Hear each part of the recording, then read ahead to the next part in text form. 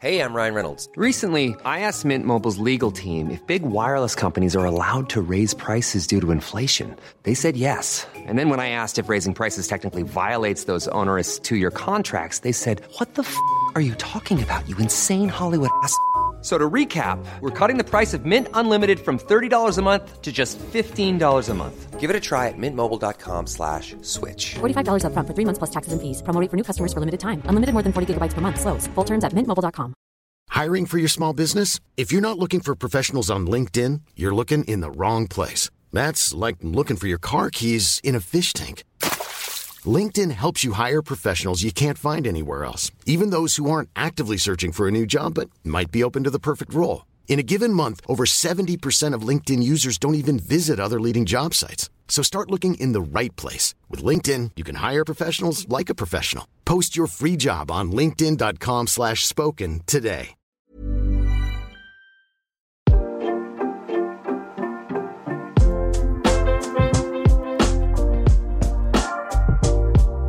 Hello and welcome to yet another Alex McCarthy's Wrestling Daily. We're back again. It's the start of a week and just a little bit has happened since we last had a Wrestling Daily. AEW Revolution, SmackDown in the bank. Christian has debuted, as Louis and I thought he might, on the Thursday. I think we discussed it. So a lot has gone down. There's a lot for us to get into. Of course, we had a Monday Night Raw last night as well. So guys, there's so much to talk about. You are the heartbeat of the show. Please give us your Ultra Chats and comments in the chat. We would love to get into that. Louis is going to share with you a snippet of his chat with Big Cass. I mean, that's not really his name anymore, but as you may well be familiar of him as Big Cass, Louis is going to share a clip from that interview. And I've got to tell you, I read some excerpts of it. His battles with alcohol and stuff. I thought it was very powerful stuff, man. So Louis, first of all, good job. And second of all, man, how are you? Yeah, I'm doing good. I'm doing really good. Nice few busy days of wrestling. I don't know about you. On the Monday, I was gone. I was absolutely gone. And I couldn't get onto the media call in the evening. What, the AEW one? The link wasn't working for me. Oh, they screwed you. They screwed you out. So no, to be fair, I think it might work in Wrestling Daily's favor. That's all I'm going to say for now. But I think it might work in Wrestling Daily's favor. Yeah, I stayed up till 4:30 and was like, all right, let me log on. Logged on and the link wouldn't let me on. And I was like, oh no. So I've stayed up for all this time. I for real, I was going to bail. I wasn't going to do it. I was so tired.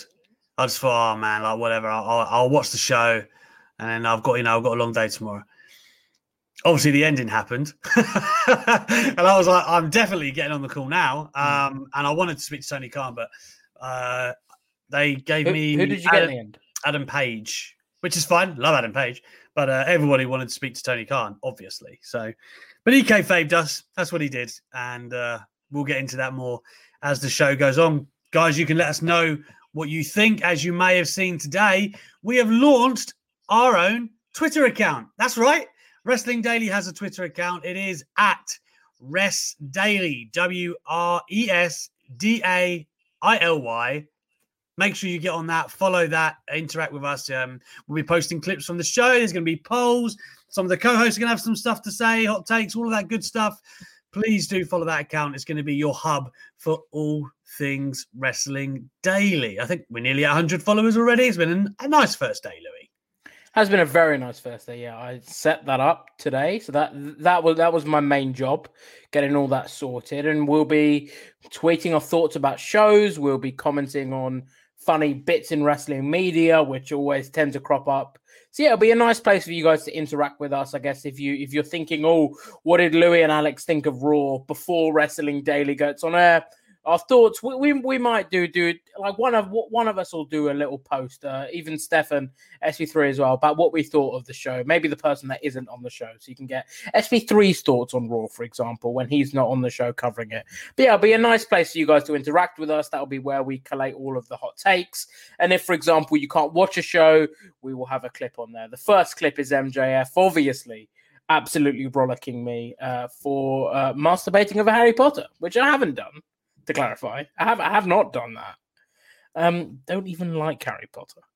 But I think precisely he said Hermione which, present day Hermione, nobody would bat an eye, Lou. All right. But what he insinuated was absolutely different to that. So, but don't worry, I've got a pube chin. Don't worry about it. Like I've grown a bit of a pube chin of my own, but it's the first show I've done since that MJF call, and it was absolutely fantastic. I think he was a fantastic sport. He was perfect for that role. As soon as AEW were like, "Oh, do you want to interview MJF?" I was like, he will be fantastic for Wrestling Daily, and it was very, very enjoyable. So thank you for everyone that was there.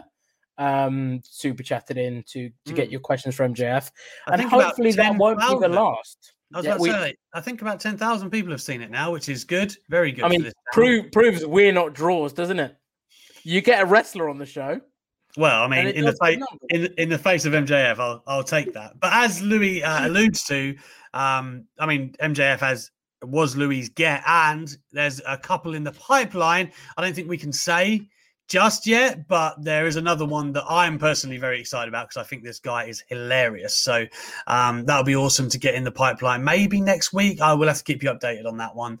But yeah, that is going to be a recurring theme where possible, where it fits, right? Like, yeah.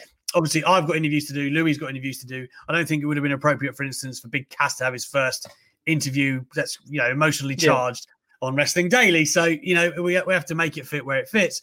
But as people will have seen today as well, the goal, we're not sure when it's going to start yet, before or after WrestleMania, but the Friday show is likely to feature a guest host moving forward. So if you are YouTube connoisseurs and you want to tell us about people you want to see here on Wrestling Daily, be it, alongside Louis, me, myself, whoever, then make sure you let us know. I've done a post on Twitter, which you can go on and tell me what you think. Do it on the Rest Daily new Twitter account. Just let us know who you want to see on here. We've got a list of ourselves that Louis and I, of course, admire, but I'm always interested in people maybe I don't know about, right? People that are killing it, I need to get to know. People deserve chances, right? And we'd like to showcase a different variety of voice as well on the channel. Maybe people that are into, I know, for example, I was thinking the girls at Church of Joshi might be good to get their perspective on things for people that cover wrestling, I guess, that we don't cover. So if there's someone that you're like, oh, maybe that they don't fit in sort of the mainstream wrestling media, send their names in and we will love to have them on the show. We want to get a different variety of voices heard, and it'll be fun for Al to only do one show a week with me as opposed to two. But you can't wait. Well, I mean, maybe you'll do some of the Friday slots, right? I will. We're gonna work it out. It's not a. But come June 21st, when we're out of lockdown, you'll be lucky to get me down for one show a week. I'll tell you that. Well, mate, I mean, I would say the same for myself, but I'm a boring dad, and I'm not going to say that. But Louis has life to live. I must say, we do have some news to get into today, which we are going to do shortly. As you can see by the titular news, Chad Gable is in the discussions now.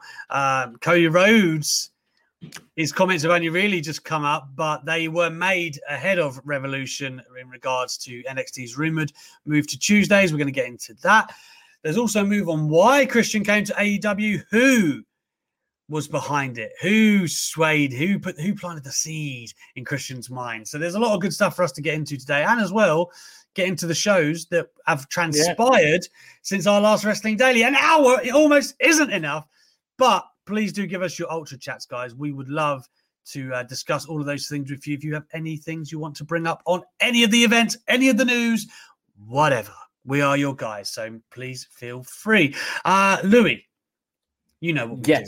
You know what we do here. I just want to say before we do the titular news, to do the ultra chat, WrestleTalk.com/Wrestling Daily. The Mod Mother is training little Mod Mothers. That's what she's doing. She's and Mod Fathers, I think. Sure, but Mod Mother. Anyway, she's expanding the crop, and they are on Ultra Chat duty tonight. So that would be awesome. Let her train them to take your thoughts. The Mod Mother is presiding over everything. The almighty Mod Mother. That is who she is. Listen, let's get into the news. Titular stuff first, Louis. There was a tweet the other day which sent some alarm bells ringing. People, they were like, hang on a minute, is Chad Gable's contract coming out? Yeah, so it was from Dax Harwood of FTR. So Chad Gable says, you are my number one guy, referencing Otis. And wrestling connoisseur Dax Harwood said, wait, what's all this number one talk? I know you're not allowed to respond to me publicly for about 2 more months, but come on, man. He's your number one. So yes, listen, it's all funny, him taking all good. It's all good, him taking a little shot at Otis. But the comment, I know you're not allowed to publicly respond to me for 2 more months, implies that his WWE contract's up in 2 months. Again, important to stress. I am not reporting. Al is not reporting. No one is reporting. Reading between the lines. That Chad Gable's contract is up in 2 months. Dax Harwood hasn't even said it himself. He's implied it heavily. He might just have us on strings, fellas. We don't know. Oh, he could do. He could debut on Dynamite tomorrow. He won't. But so yeah, Dax has said this, and it's got sort of people talking about whether Chad Gable might potentially leave leave WWE, and obviously, I'm sure he would be an asset to AEW, New Japan, anywhere. Chad Gable is absolutely fantastic. But it is interesting Dax has said this. I mean, I sort of read through the tweet, and I was like, "Oh, funny about Otis," and I was like, "Hang on, 2 months until you can talk to me publicly." That's interesting. That's very interesting. Expires after WrestleMania, you would have to assume, which is a go-to place for a lot of contracts. But I'm just going to make the comparison to the football world. Like, nobody in their right mind lets their talents get this close on the contract, like 2 months. If that is the case, again, we don't know. But presuming that it is, whether Chad is like strung them along a little bit, which I know sometimes talent do. Like CM Punk was very open about that before he signed it, before Money in the Bank, that infamous contract.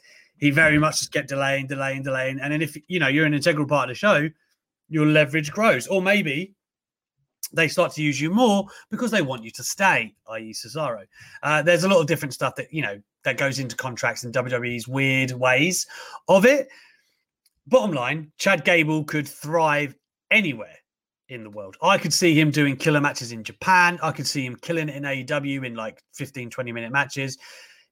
Anything more than what he's done in WWE, really, to be honest, because he's only had a couple of bursts here and there. But I am a firm believer in the wrestling ability of Chad Gable. He should be packaged as like a wrestling machine in my book. And Lou, if this came to fruition, if Dax is teasing and that is ultimately what happens, listen, I would be a happy man, I think. Me too. Chad's great. Fantastic worker. Criminally underutilized. I would very much like to see him in AEW. But again, as we have discussed multiple times on the show, whatever works for him and his family. If he gets a better offer from WWE, maybe he'll stay there. But again, we will obviously keep you covered in terms of news on this, whether it's reported by, if we find anything out, or if other people are reporting things over the coming days and weeks. We will bring you the latest news regarding Chad Gable and whether there's actually some substance to it. Me too, Uptown Avondale. I'd love to see Chad Gable in the G1 Climax. Me too. I think he'd tear it up if you let the shackles loose from him. Like, for anyone who saw Chad Gable in NXT, that's when I fell in love with him, right? When they first started doing the American Alpha thing, and it was like Gable was chasing down Jason Jordan, like begging him to be his partner.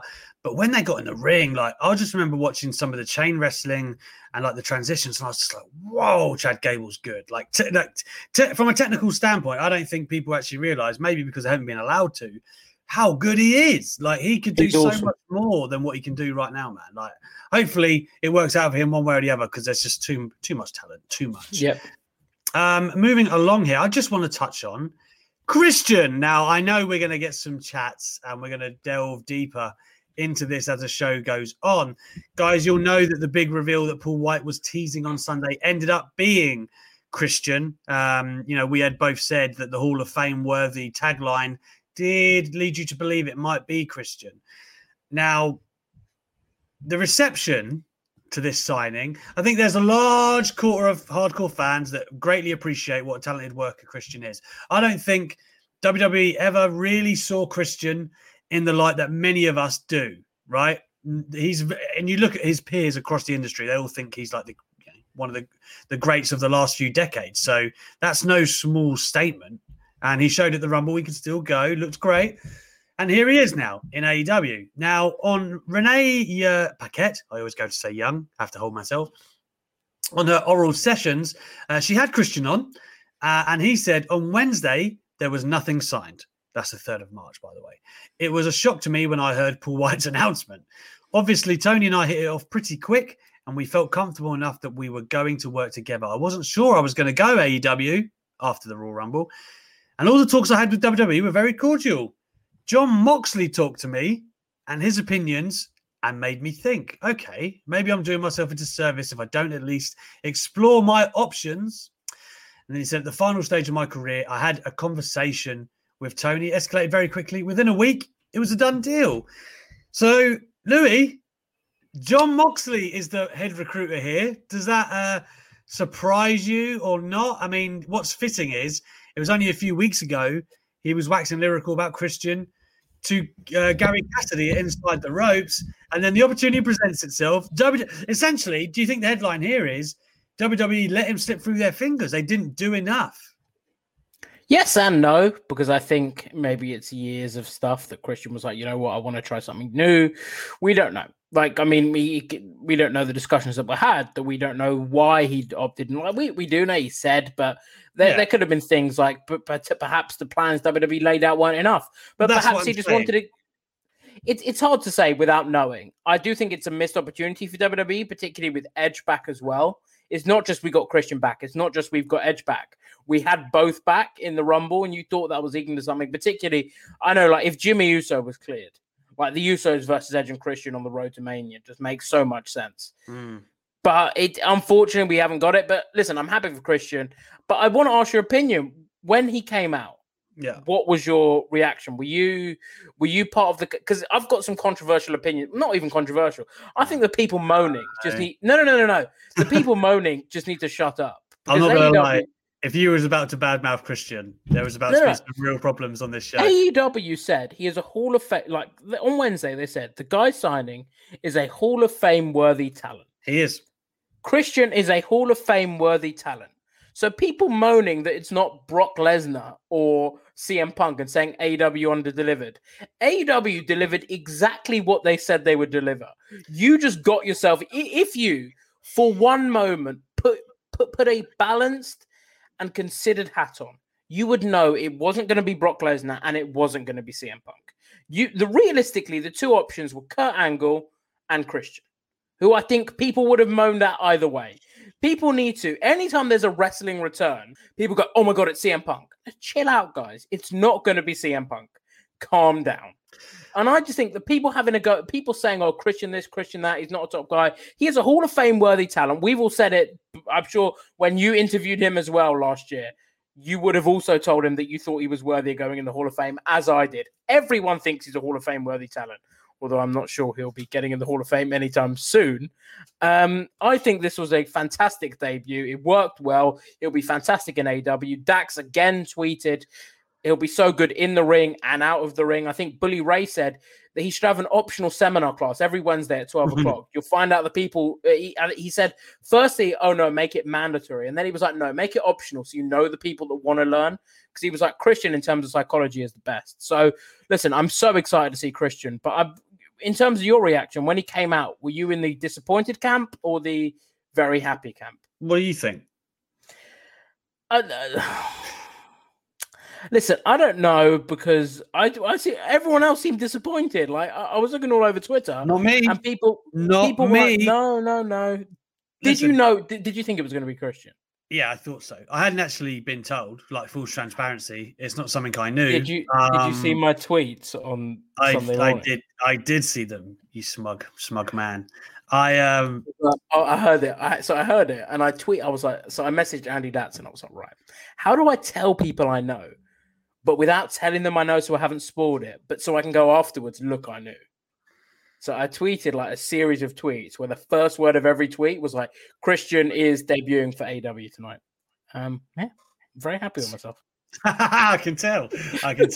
No, I didn't know. To be honest, I don't really have anybody inside AEW really. Like, only, do you know, weirdly enough, the person I've spoke to mostly in AEW, be it DMs or on the record, is Tony Khan. He's really open like that. He follows me on Twitter anyway. So like, there's a couple of times where I've just messaged him and been like, what's going on with this? Like, particularly the ITV deal and stuff like this. I'll be like, what does this mean? And he does. He just messaged you back. Like, imagine Vince McMahon just going, oh yeah, anyway. So it's quite cool like that. But I don't have any like real sources there, to be honest. I didn't know, but I connected the dots when I was asked like various predictions. I'd said I thought it was Christian, and I was buzzing. Anyone who has followed me for any remote amount of time will know I'm a big Christian fan. Big fan. Always have been. Thought he's hella underappreciated. And, don't act like he hasn't got the body of work of a real legendary top talent. The Randy Orton feud in 2011 is for real. He played his part in the hottest period of tag team wrestling in the history of the business. Many might argue. I would argue, in fact. There's a lot of things Christian did in his ECW title reign, which I know people kind of like, WWE ECW is not fondly remembered. His reign had loads of great matches. So I think it's disrespectful. But here's the thing. I get it that people want CM Punk. I get it, right? They wished it in their own way. But that's on you if you do that, right? You can't want that. And I get it. I want that. I want to see CM Punk again one day. Of course. Do I want to see like Lesnar shock the world? I mean, whatever. I want to see Lesnar somewhere. But the point is, when that huge announcement isn't what you want it to be, like there was nothing at AEW, particularly Paul White. I understand that Tony Khan might have heightened some expectations just because he was excited, right? Like, but he's allowed to be excited about a wrestler to be that fair, he's admired for many years. All he said was he's one of my favorites, which, you know what? You're allowed to have your favorites. It doesn't mean that's exactly what I'm saying. That doesn't that's fine for him to be excited about signing one of his favorites. I think the dots started to be connected though, because there's message boards back in the day where Tony Khan is like a huge CM Punk fan. Like this is out there. You can see that. So I think people started working themselves into that shoot where they were like, oh, well, but at the end of the day, like particularly how Paul White billed Christian, right? That is exactly what it was. Huge signing, and it is in many inside the ring, outside the ring.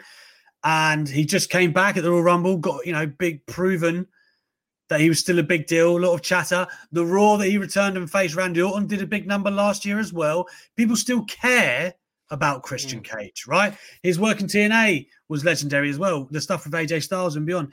Like, don't act like Christian ain't a big deal just because it wasn't CM Punk or Brock Lesnar for you. So I understand. I get that. I would have popped just the same if it was a surprise. I don't know if it needed the huge... But I dig the excitement around these things. Don't take that away just because some people are like, oh, I didn't get what I want. Like, just because you didn't get CM Punk, then that does not detract from the significance of them signing Christian Cage. That's my argument there. I think he should still be savoured. It's a big deal. And again, I didn't feel cheated at all by AEW, not one bit. So no. If anyone did, cool. But I think maybe you should think that was your expectations that did that rather than what they told you.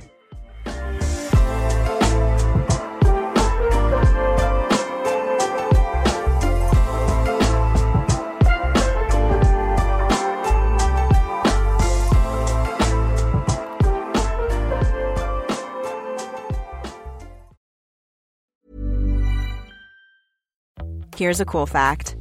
A crocodile can't stick out its tongue.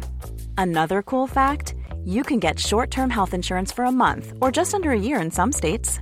United Healthcare short-term insurance plans are designed for people who are between jobs, coming off their parents' plan, or turning a side hustle into a full-time gig. Underwritten by Golden Rule Insurance Company, they offer flexible, budget-friendly coverage with access to a nationwide network of doctors and hospitals. Get more cool facts about United Healthcare short-term plans at uh1.com. Hey, I'm Ryan Reynolds. At Mint Mobile, we like to do the opposite of what Big Wireless does. They charge you a lot, we charge you a little. So naturally, when they announced they'd be raising their prices due to inflation, we decided to deflate our prices due to not hating you. That's right. We're cutting the price of Mint Unlimited from $30 a month to just $15 a month. Give it a try at mintmobile.com/switch. $45 up front for 3 months plus taxes and fees. Promo rate for new customers for limited time. Unlimited more than 40 gigabytes per month. Slows full terms at mintmobile.com. I'm Sandra, and I'm just the professional your small business was looking for. But you didn't hire me because you didn't use LinkedIn Jobs. LinkedIn has professionals you can't find anywhere else, including those who aren't actively looking for a new job, but might be open to the perfect role, like me.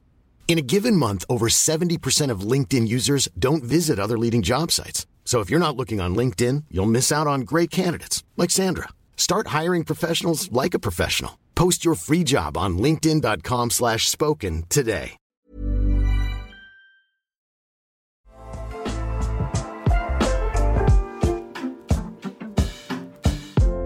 As I said, AEW said he is a Hall of Fame worthy talent, and that is what he is. So fine.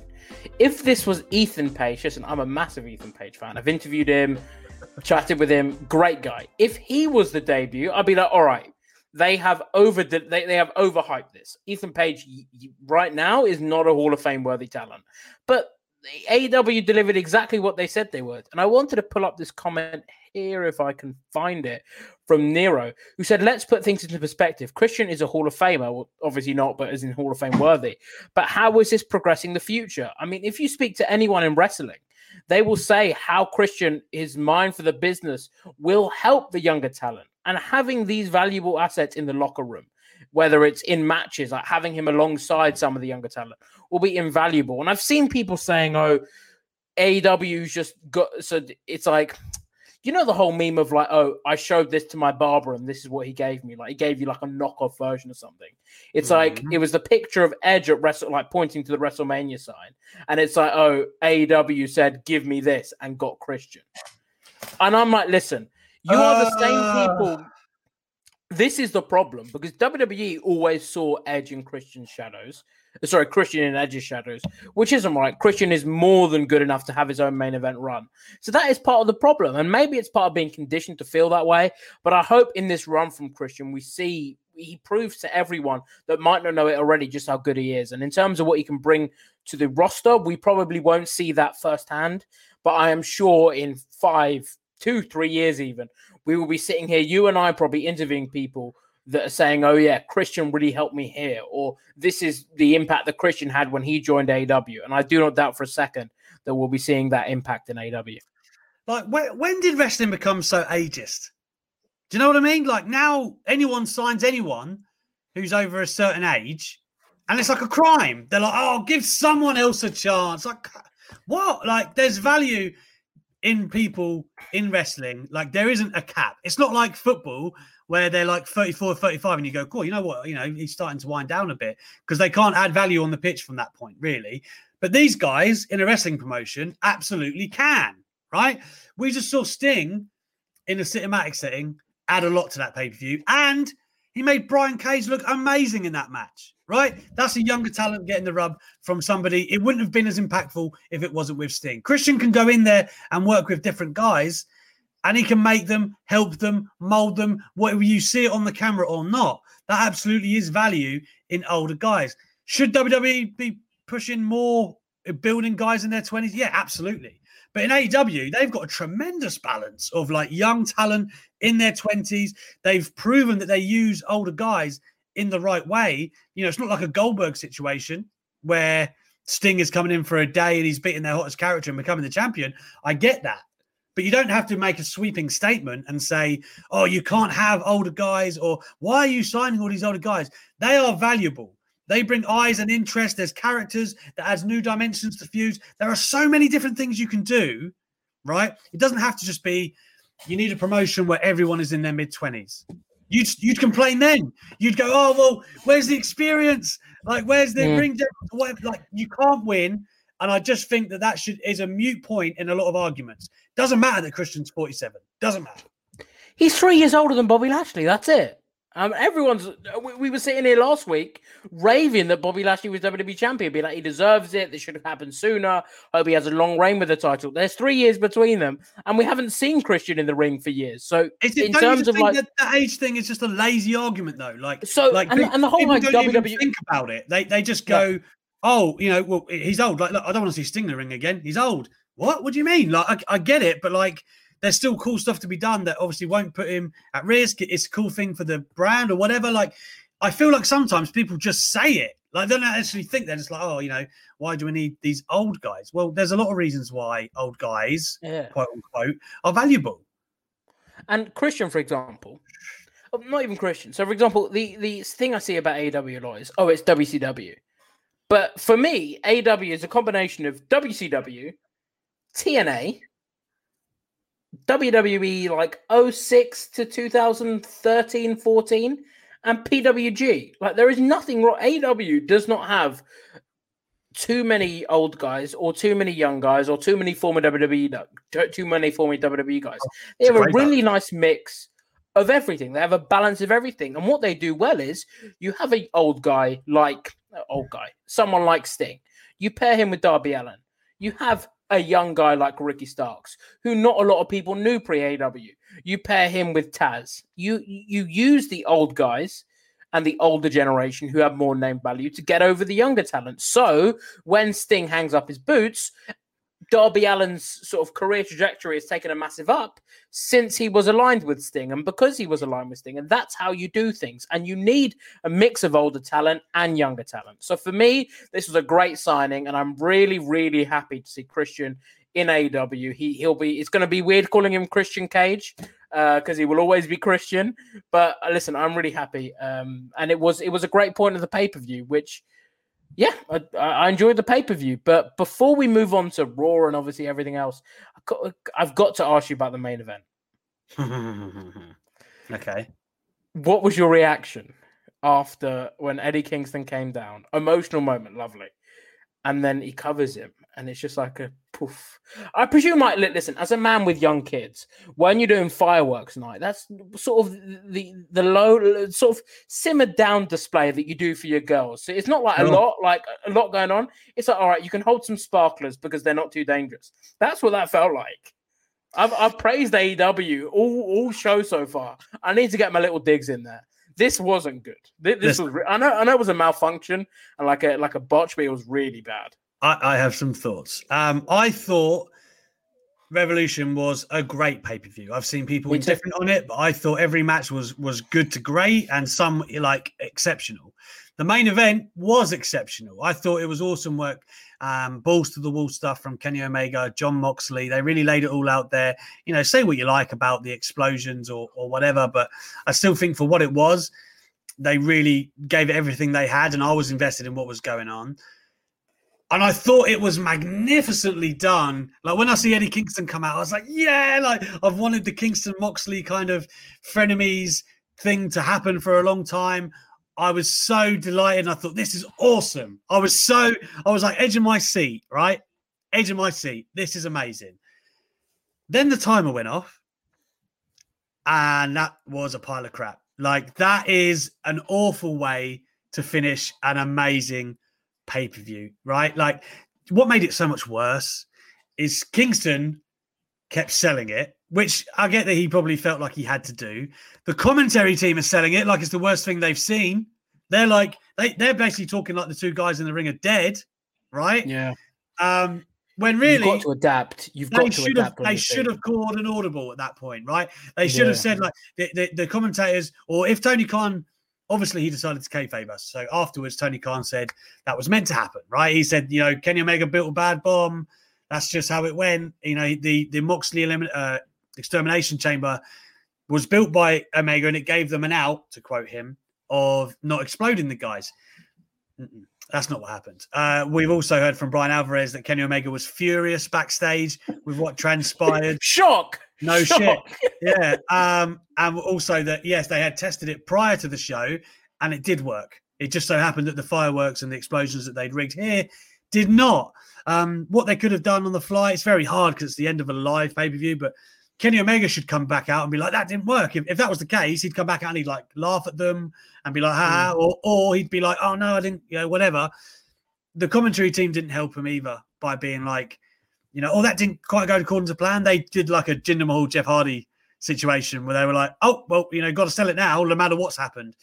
I felt all of that ruined a really amazing show closing moment. And I don't know whether they should have just owned it. I feel like that would have been better to maybe have just been like, look, you know, we tried. Obviously, that we couldn't help it that it didn't work out.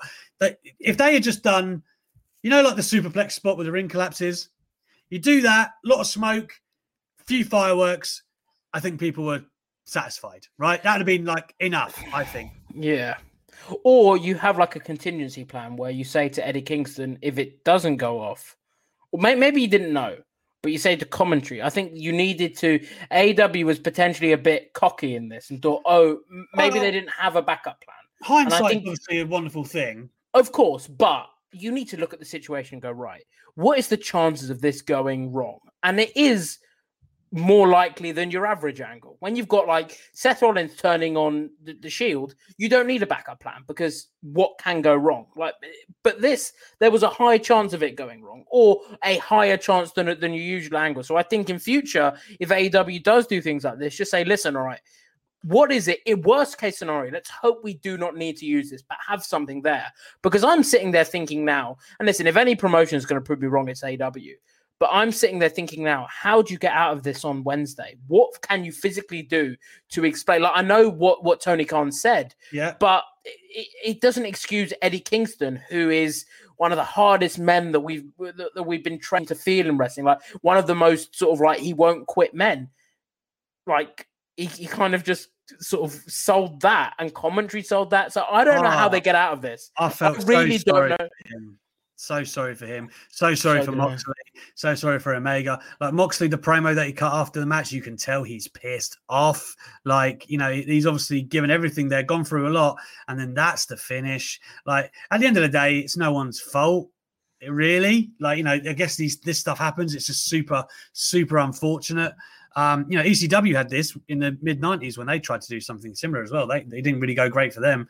So like, I think it was still amazing, like in a great angle. Like if they can pivot out of this and somehow make it, you know, someone mess with the trigger or wiring or whatever, you know, Tony Khan says they're going to address it on Wednesday, then all is not lost. But I don't know how they get out of it. I do not know. I mean, even if they do, nobody's going to forget that ending. That's the horrible thing for everyone involved.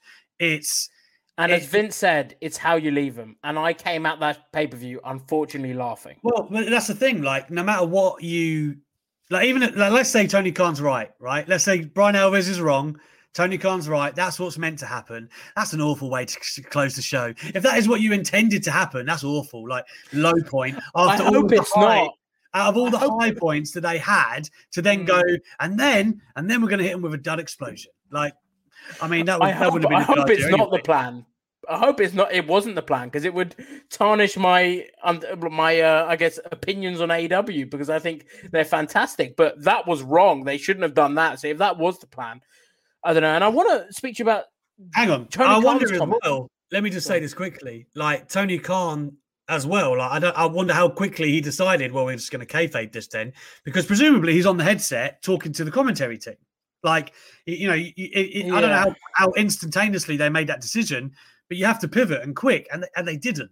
Like, that's the like alarming thing. The commentary team and Eddie Kingston are like, they're the glaring bits of evidence that show you that wasn't meant to happen. Obviously. Yeah. I don't think anyone needs us to explain that, really, but yeah. Let's not forget, Tony Khan is very new to this booking game. But before last May, he didn't sit on a headset, so having to adapt to things on the fly is scary, and it is going to be new. That's why I think AEW. That's a production thing, not a booking thing. I know what you're saying. No, of course, but I mean, in terms of booking, in terms of you probably need a plan B. I'm sure, I maybe being presumptuous, but maybe history would have taught Vince, all right.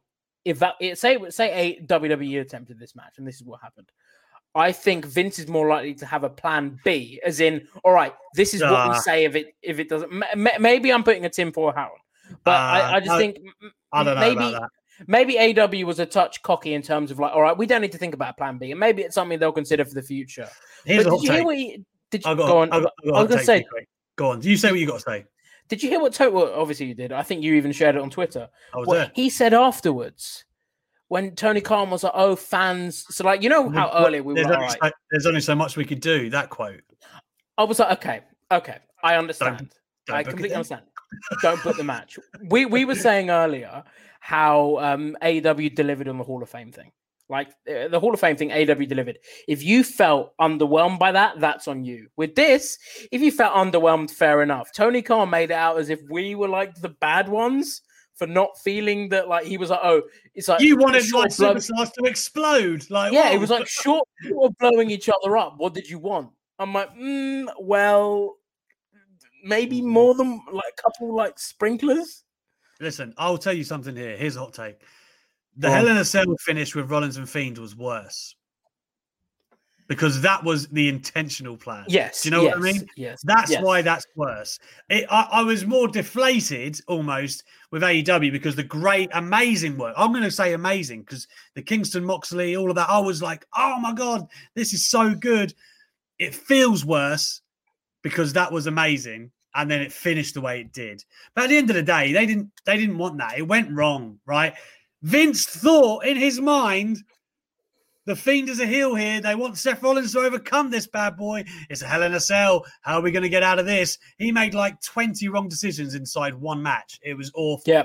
No, I agree. I completely agree with you. I don't know whether people are going to disagree with me in the chat or the Ultra Chats, whatever. I'm going to die on this hill, I guess. Hell in a Cell was worse for me. I agree. I very much agree. Like you say, it's all about intention. And if it emerges that this was AEW's intention, I'll probably think they're both equally bad. But in terms of the fact that, for as far as we are aware, this wasn't AEW's intention, but that WWE, like nothing went wrong with the Seth Rollins thing. Like that is how, apart from the crowd reaction, how WWE wanted it to go, which makes it even more questionable how you can all be sat there. And I'm sure there were probably a lot of people that thought it was a bad idea that either didn't speak up or had their opinions shut down potentially. But I don't know how anyone could think that was a good idea. Whereas this, I don't think anyone did think it was a good idea, but it was more like a mistake. If it had gone off the way they intended, and let's say it was a great finale where the ring explodes and there's like a lasting image of Kingston and Moxley under rubble, that would have been one of the all-time great closers, I think, with like the match that preceded it to the actual conclusion of the story and everything that tied in. People would have been waxing lyrical about it. So it's just unfortunate. I don't think we should hang anyone out to dry. No. It just is unfortunate. Also, it's actually an interesting comment here from Kevin Spears. What do they do with Moxie now? Because we presume this would have written him off TV with Renee's pregnancy. You can't really write him off TV after that. He can't not be on TV now. Well, yeah. At least he said they're going to address it, right? So that's obviously. But I mean, address it doesn't mean he's there. He will be though, surely. You know, he just did. He did the promo that suggested he would after the thing. Yeah, I think. It's one of those where they'll probably tie up this loose end in the next couple of weeks somehow. AEW are very good at that sort of thing. I've got all the faith in them.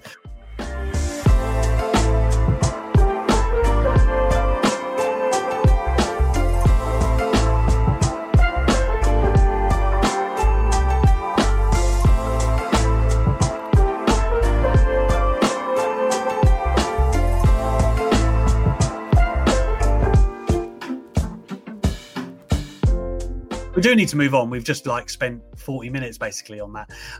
Not that, but Revolution as a whole. Let me just say this. Cody Rhodes had some stuff to say. Now, I posted the quotes on my Twitter. Boy, there was some hurt feelings in my mentions. Man. Let me just read the full quote of what he said ahead of Revolution. He was asked about NXT moving to Tuesdays, right? We have destroyed them. He actually says before this, not to be braggadocious, we have destroyed them for over a year now in that space.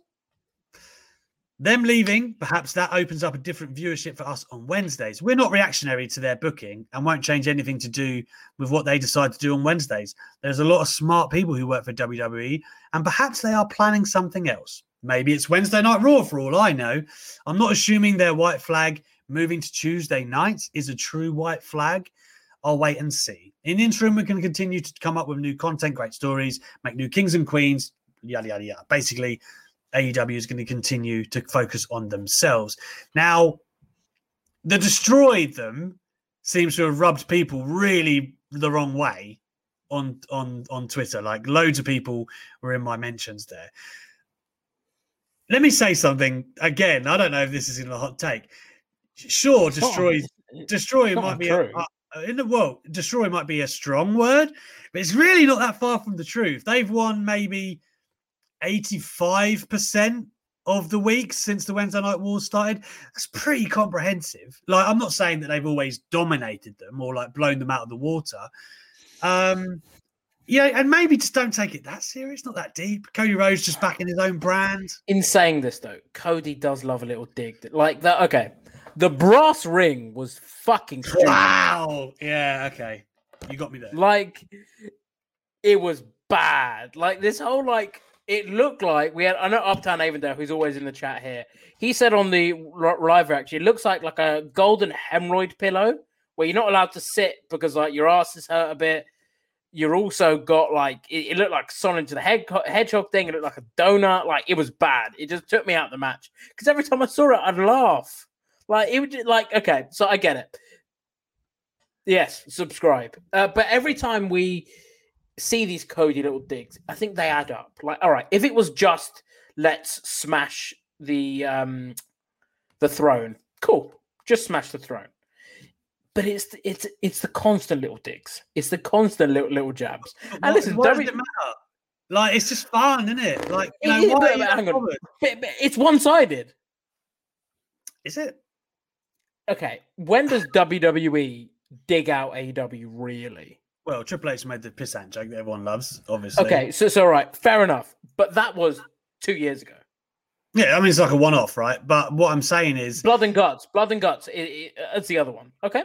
Other times, I cannot think of any time WWE has made a joke. Whereas with AEW, it's weekly. I mean, I don't... It doesn't bother me, if I'm honest. Like, it doesn't bother me. It doesn't bother me either. But I understand why people are bothered when they're like, just focus on your own thing, man. It's kind of like... So say, I don't know, we're just taking shots at Fightful every week.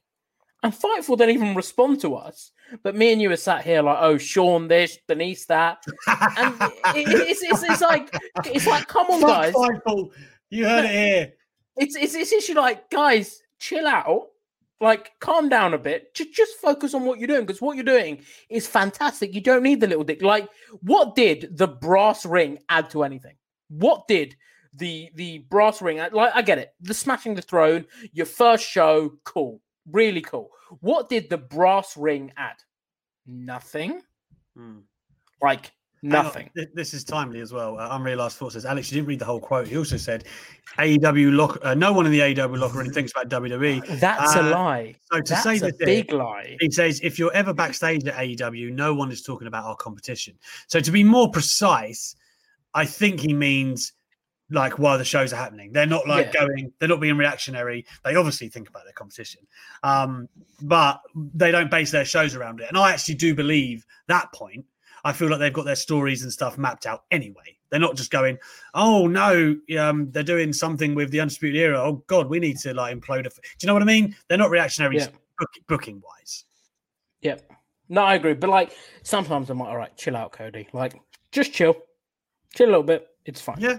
You don't need to dig all the time. But listen, I think some of them are really funny. Like some of them are really funny. The brass ring didn't do much for me. But like some of the other digs they make, I'm like, you know what, that's quite cool. But in saying that, did you see what WWE on BT Sport tweeted? Explosion. I mean, that's BT Sport though. Yeah, I know. It's not WWE, which is why I kind of guess it was all right. But it was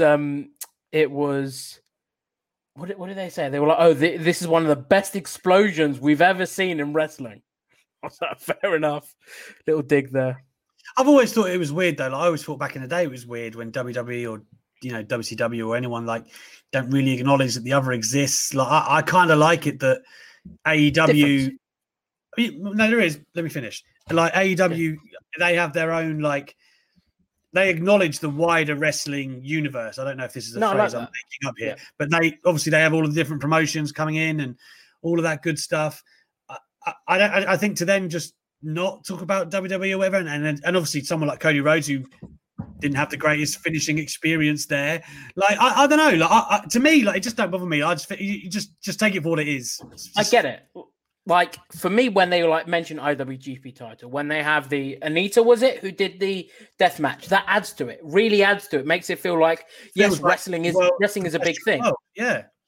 Agreed. But there's a difference between that, which is paying respect, and then having a brass ring at the top, which for me actively damaged the match for the sake of a jab. I mean, I wouldn't have gone with the brass ring. Don't get me wrong, but No, I think neither would I. in terms And a of lot like, of people were like, "That's stupid," which I get. Like, listen, mention the competition, fine. Mention, so and so has been in WWE when Brody and Mox had their feud. Mention that, great. But then don't do it if it's going to jeopardize your product. Which for me, the brass ring did, because it's like you're making a jab, which I get. You know what? It's always cool to make a little dig and pop for people that know the whole brass ring stuff, but for the first couple of minutes of the match, and I was looking at the Wrestle Talk live reactions, the comments, a lot of people were just talking about how stupid the brass ring looked. Like, people were making jokes about what it was, Sonic the Hedgehog, and I saw that all over Twitter, as opposed to, wow, Ethan Page is there. It was, oh, that looks stupid, which I think is damaging. So if you're going to do stuff like that, don't have it damage your product, which I think this one did. I was about to say, I didn't like the brass ring, and when it starts to affect your booking, that's different. Yeah. I still don't care about Cody Rhodes or Triple H or vice versa taking jabs at each other. That will never bother me. That's just, wrestling is fun. Anyway, let's go to the Ultra Chats. We haven't touched on them tonight yet. So let's start with Mark. Good day, gents from Canada. How are you? I'm good, brother. Louis? Yeah, good. My question today is, why did Lashley and The Miz have a world title rematch on Raw last night? It seemed unnecessary and time wasted, in my opinion. Thank you for your replies. Don't know. I mean, he was the champ. No reason not to do it, I guess. Just to put the exclamation point down for Lashley. Move on, cut bait with that. Put a full stop on that sentence, I guess, Lou. I think it popped a rating last week, so they probably thought, let's do it again this week. Yeah, that's what I'd say, really. Otherwise, like, I like Miz's promo at the beginning of the show where he was like, I was cheated out. Like, nowhere did it say that I have to defend my title, like, successfully defend it properly. It was like, I just have to defend my title, which when he won by count out, he technically did. So I guess that is a way to do it. He can say that, management has gifted him the match. Maybe that's me filling in the blanks, though. But otherwise, yeah, it was a touch unnecessary, but I didn't hate it. It was another win for Lashley. So fine by me. On the note of Raw, I do want to bring up Sheamus and Drew. Jesus Banger. Christ. Like, I don't know how much more those guys can do to make it look real without actually hospitalizing each other. Like, Jesus Christ, guys, it's a work. You're killing each other out there. Man, it's brutal, but so engrossing. Yeah, it was really good. The pictures they posted looked great, and I presume we're leading into Fastlane, probably a third match between them, which I didn't mind the finish. I know a lot of people didn't like it because it was an ODQ match, but like, both guys couldn't stand up, so okay, that's fine. Like, what do you want them to do? Fight to death? Like, it was fine. Like, none of them could stand up. It wasn't like one of them was beating the other guy up too much, they called it. Like, both guys weren't responding. So yeah, I think that this worked well, and I'm looking forward to another Fastlane match between them. Yeah, well, hopefully, anyway. 9 times out of 10, that goes to a last man standing with a storyline like this, where they both couldn't get up. So we'll see. I mean, either way, them two together are absolute bangers. So let's hope that continues. Mohammed says, just a quick stat that might or maybe not surprise you. Retribution faced New Day / Riddle for 9 different Raws this year out of 10. One more next week too. Yeah, that doesn't surprise me. WWE love to do that, right? Same with Hurt Business last year, getting stuck with like the same combinations of Ricochet and Alexander before he went, Ali, whatever. Like Apollo. Yeah, WWE love to do that, Lou. Like it's lazy, really. Yeah, it is. Like, I was thinking about this the other day. The only match AEW's done back-to-back weeks is Eddie Kingston and Lance Archer. That's the only match they've ever done back-to-back weeks. Whereas WWE, it's the same variation of guys every week. And it's like, all right, this is the tag feud, and you can only mix with people in the tag feud. And for me, it's a little bit annoying. So I hope we see more variation moving forward. Yeah, absolutely. WrestleScope says, do you guys think the ending Alexa Bliss segment with the match and Pyro was a shot at AEW? Seems like it. I mean, I don't really believe in coincidence too much, but I don't also think, when you actually look at what they've been doing with Alexa and Randy, it didn't feel out of place to me. When I saw it, the first thing to be honest, I didn't really think about that until you just said it. So It didn't feel out of place for the feud, which makes me think that it wasn't a shot, because we've seen this feud incorporate fire. We've seen this feud incorporate sort of explosions and things like that in the past. I mean, before Elimination Chamber, before this whole Revolution stuff, everyone was saying, oh, wouldn't it be cool if Randy's pod catches on fire at Elimination Chamber? There's an explosion and out walks Bray Wyatt. So it was something fans were talking about. So I don't think it was a shot.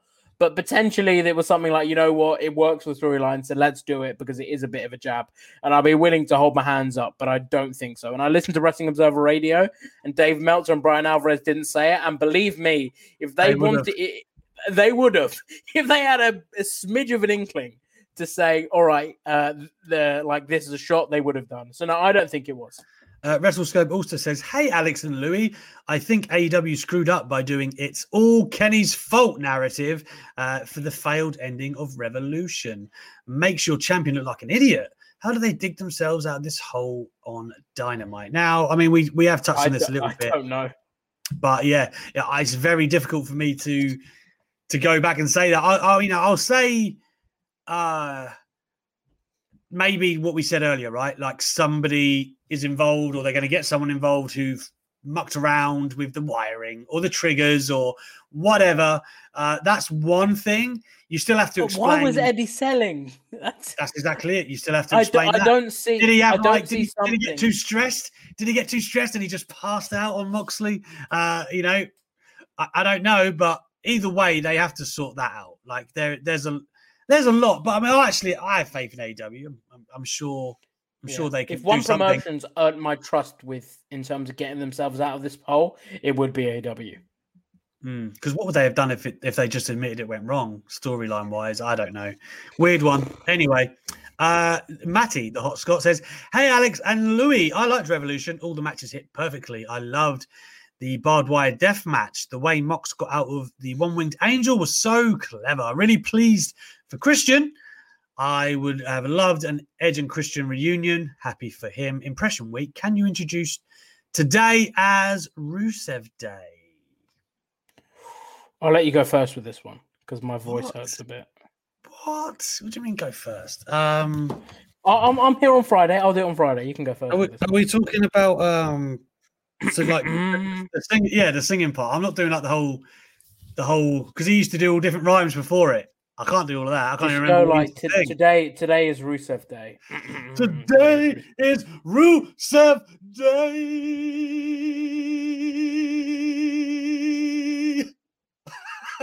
You know what? That wasn't bad. There you go. That wasn't bad. In terms of the other part of the Ultra Chat, yeah, a one-winged angel was great. Like not having him kick out, but having him kick the bottom rope was a really cool spot. So I enjoyed that. I very much enjoyed it. I thought the match was good, but obviously, unfortunately, no one's talking about it because of obvious reasons. Yeah, absolutely. That, I mean, well, Louis hit it on the head there. Absolutely right. It's amazing pay-per-view. I feel sorry for the talent involved. We've already trod over it a lot, so I'm not going to delve into it too much. But yeah, man, I just feel sorry for them. Really, they deserve better. George Yamin says, how do you guys feel about Apollo's new character? I love it. Even the accent, I think it adds to his character. Do you think he'll win the IC title? You know what? It's all. I think it's for anyone. You just slap a new accent on them or take it away. In most cases, is jarring. It's a bit like, whoa, okay, especially Apollo's been in WWE for like 7 years. But I like it. And I've interviewed Apollo before. I remember at WrestleMania 33, I interviewed him in the flesh. And we were talking about his Nigerian roots. Like, this is a very real thing. It's not a gimmick. He really is from there, born there. Have you still got that clip or that interview? Yeah, I think I do. I do. I mean, I'd be interested to hear it because I know a lot of people are like, oh, this is racially insensitive from WWE. They're like, they put stereotypes in it. But Pete actually, and if you want to get another perspective, watch Pete's review on the Wrestle Podcast channel on Saturday, because he spoke to a friend with Nigerian African descent who said that it was not uncommon, like to have the guards.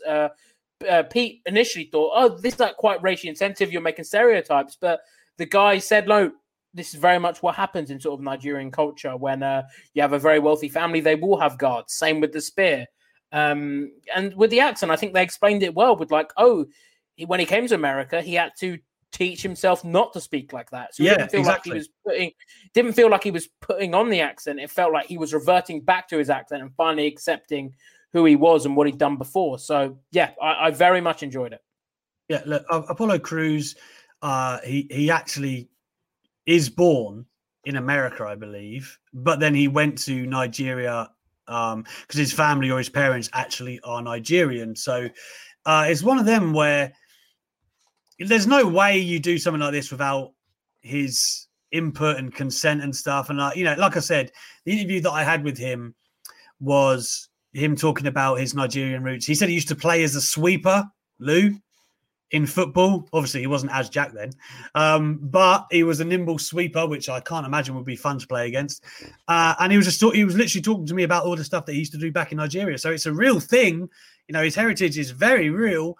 To tap into that and to portray that, hopefully they do it justice is what I would like.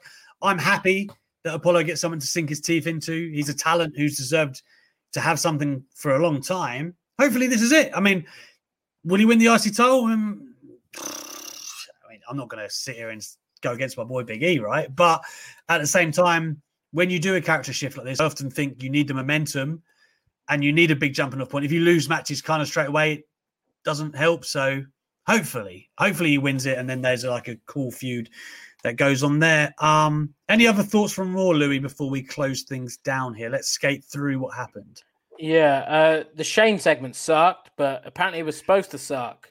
Yeah. So Five was reporting that it was intentionally supposed to look like Shane wasn't getting his words out to make him more unlikable, and he's going to be bullying Braun because they want Braun to be a face. But they think, and Dave Meltzer said this, they think that people would naturally cheer and root for Shane in that feud. So they're having to make it like really clear who's the heel. It sucked. It wasn't good. But I'm quite into the feud. Like, I can't lie. I've convinced you, haven't I? I've sold you. No, I can feel it. Even at the time, I was like, you know what? It's going to be fun. Like the match, if it's like Falls Count Anywhere or something sort of like, I guess, where you can hide their limitations and make it like a schmoz, maybe fight all over the place. I quite like that. It'll be quite fun, like a bit of a car crash one. I'd quite like it. It's not even hiding their limitations. It's accentuating their strengths. Like that's what Shane's good at, basically being a stunt guy. Braun Strowman's good at wrecking shit. Put them together, you've got a great match at WrestleMania. Like that, it will be a lot of fun. The segment sucked really bad. Like just for the end of it, where Shane called him stupid or whatever, and duped him. I was like, oh, okay, like I guess that makes sense now. I understand what was going on. But there was a whole 90 seconds which felt like forever on the stage where Shane was like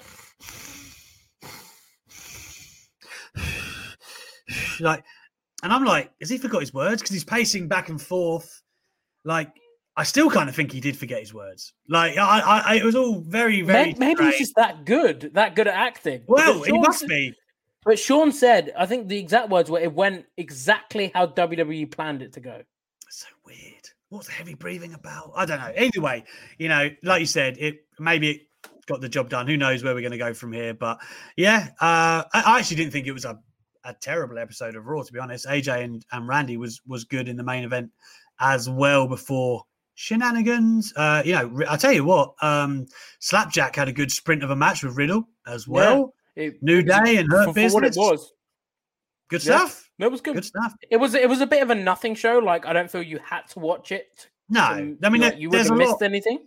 There's a lot Raw is still firmly like my down the pecking order to SmackDown and Dynamite. But I feel like there's been a lot more harder Raws to watch in recent memory. Like, I do feel like the last couple of weeks have maybe picked up a little bit.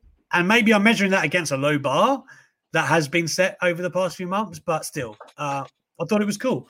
Anyway, we have to end it here, guys. Thank you so much for joining us here for the I do want to say, because Ollie will kill me if I don't do that. He was like, make sure you get the big Cass clip in. Make sure you do it. God, we didn't even do that. Yeah. All right. I will do this very quickly. And we got one more chat in there, which we'll get to. So Big Cass, we had an interview, very good interview. Spoke about his issues struggles with addiction, accepting and embracing Alcoholics Anonymous. and how he's been happier and healthier than he's been in a long time. So this is what he said to me regarding the reports that he was supposed to return to NXT with Enzo in 2019. I know Al spoke to Triple H about this, but this is what Cass had to say about the matter. Something I did want to ask before we wrapped up. There were rumors, I guess, and reports that yourself and Enzo were returning to NXT with the start of the USA Network deal. Was there ever any truth to that? Because I think it was, not sure if it got taken out of context or not, but that obviously didn't come to fruition. But was that ever spoken about or in the works or anything of that nature? If there was any truth to it, it was never spoken about with me because I was blindsided. And you think by that. you'd know? You think you'd know? Yeah, I think someone would have maybe called me, but I'm sure maybe there was a meeting where maybe our name came up, and that's all anybody needed to be like, oh, there we go, and they put that out there. Just to get people clicking and to get a news story out there. But I was not informed and I was never called. So that, as far as I know, wasn't happening. So yeah, interesting that Cass has said that it wasn't in the works. Nothing was discussed. Because I know when you spoke to Triple H, he made it seem or suggested that it might have been Enzo, I guess, leaking the stories. To be fair, Triple H never insinuated that Cass had anything to do with it. It was all Enzo that got the heat from Triple H. You'd think Cass would know, though, if Enzo was making it up. That Cass would be like, all right, like, this is something that's been made up. But yeah, interesting. Somebody fed it to Meltzer, right? That we do know, right? And Meltzer thought that it was legit, right? So yeah, well, I mean, I don't doubt what you have to narrow that down. You have to narrow it down and say, well, who could have been? Probably could have been Enzo. I'm just speculating. When Cass said, oh, I'm sure our name came up in a meeting, I don't doubt that. I'm sure that Cass's name and Enzo's name came up in a meeting about maybe who we could sign. I'm sure there were many other talent that were also brought up. So it'd be interesting to see what would have happened, but obviously that didn't come to fruition. I'm going to be releasing more stories on WrestleTalk.com from this interview. Cass talks about feuding with Daniel Bryan, calls Enzo an underrated seller, speaks about teaming with him. I've got one up now, Cass saying whether or not he'd like to return to WWE, and then of course speaking about his his struggles with addiction and how he's in a much better place now. So WrestleTalk.com for that story and that interview, which you can also watch in the sort of in the stories if you click on them. The full interviews there. It's about 25 minutes, and it was absolutely great. Cass is tremendous, like great guy. I didn't realize how great he was until I spoke to him. Great guy. We're in contact. So, top guy, absolute top guy. I can't speak highly enough of him. All right. It seems like I'm really putting him over, but it's always like it was genuinely nice. To see, obviously, we'd heard a lot of reports and we'd seen things that weren't nice. To see him happy, smiling, and to chat about how he has sort of turned the corner with his alcohol addiction was genuinely lovely to see, and I'm very happy for him. That was my favourite part to listen, read. It was very, very good, very good. Georgia Min closes out here saying, Peyton Royce cut a great promo on Raw Talk. She sure did. You know what? And we say promo, and there's often like different ways you evaluate what a good promo is, be it cadence, delivery, and all stuff. What I took from this and Peyton Royce, with like the pauses and thoughts and emotion, it was very real. Like she was saying really exactly what she thought and the frustrations of seeing herself get passed over from the opportunities. I've seen some people kind of get salty on Twitter now going, oh, Raw talking smack, blah, blah, blah. Like that, to me, I love the promos. People on Twitter? People on Twitter? Yeah, that's what I said. Was it not? Oh, was it anyone in particular?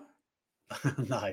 I saw a few. I saw a few people going like, oh, so did I. And I was just like, it was great. And I think a lot of the best character work and you getting to know the performers really goes down on those shows. So, why not give her a chance, man? Why not? Like, she's proven in little spurts, the little stuff she did with Bayley towards the back end of the year and Survivor Series and whatever. Like, I just feel like Peyton Royce is someone, and you can see by the outpouring of support for her promo from her peers that they obviously wanted to get a shot. So why not? I say, why not? Support the talent. I very much agree.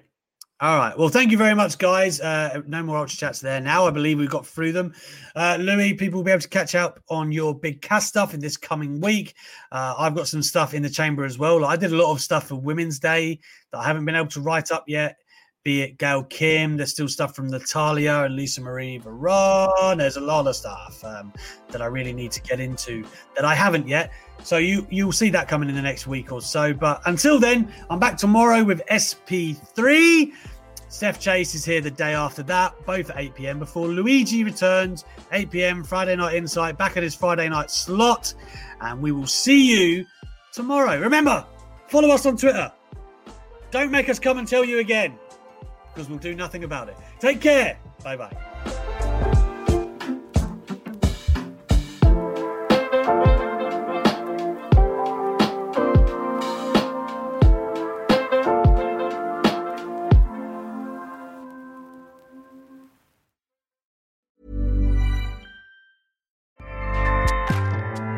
Acast powers the world's best podcasts.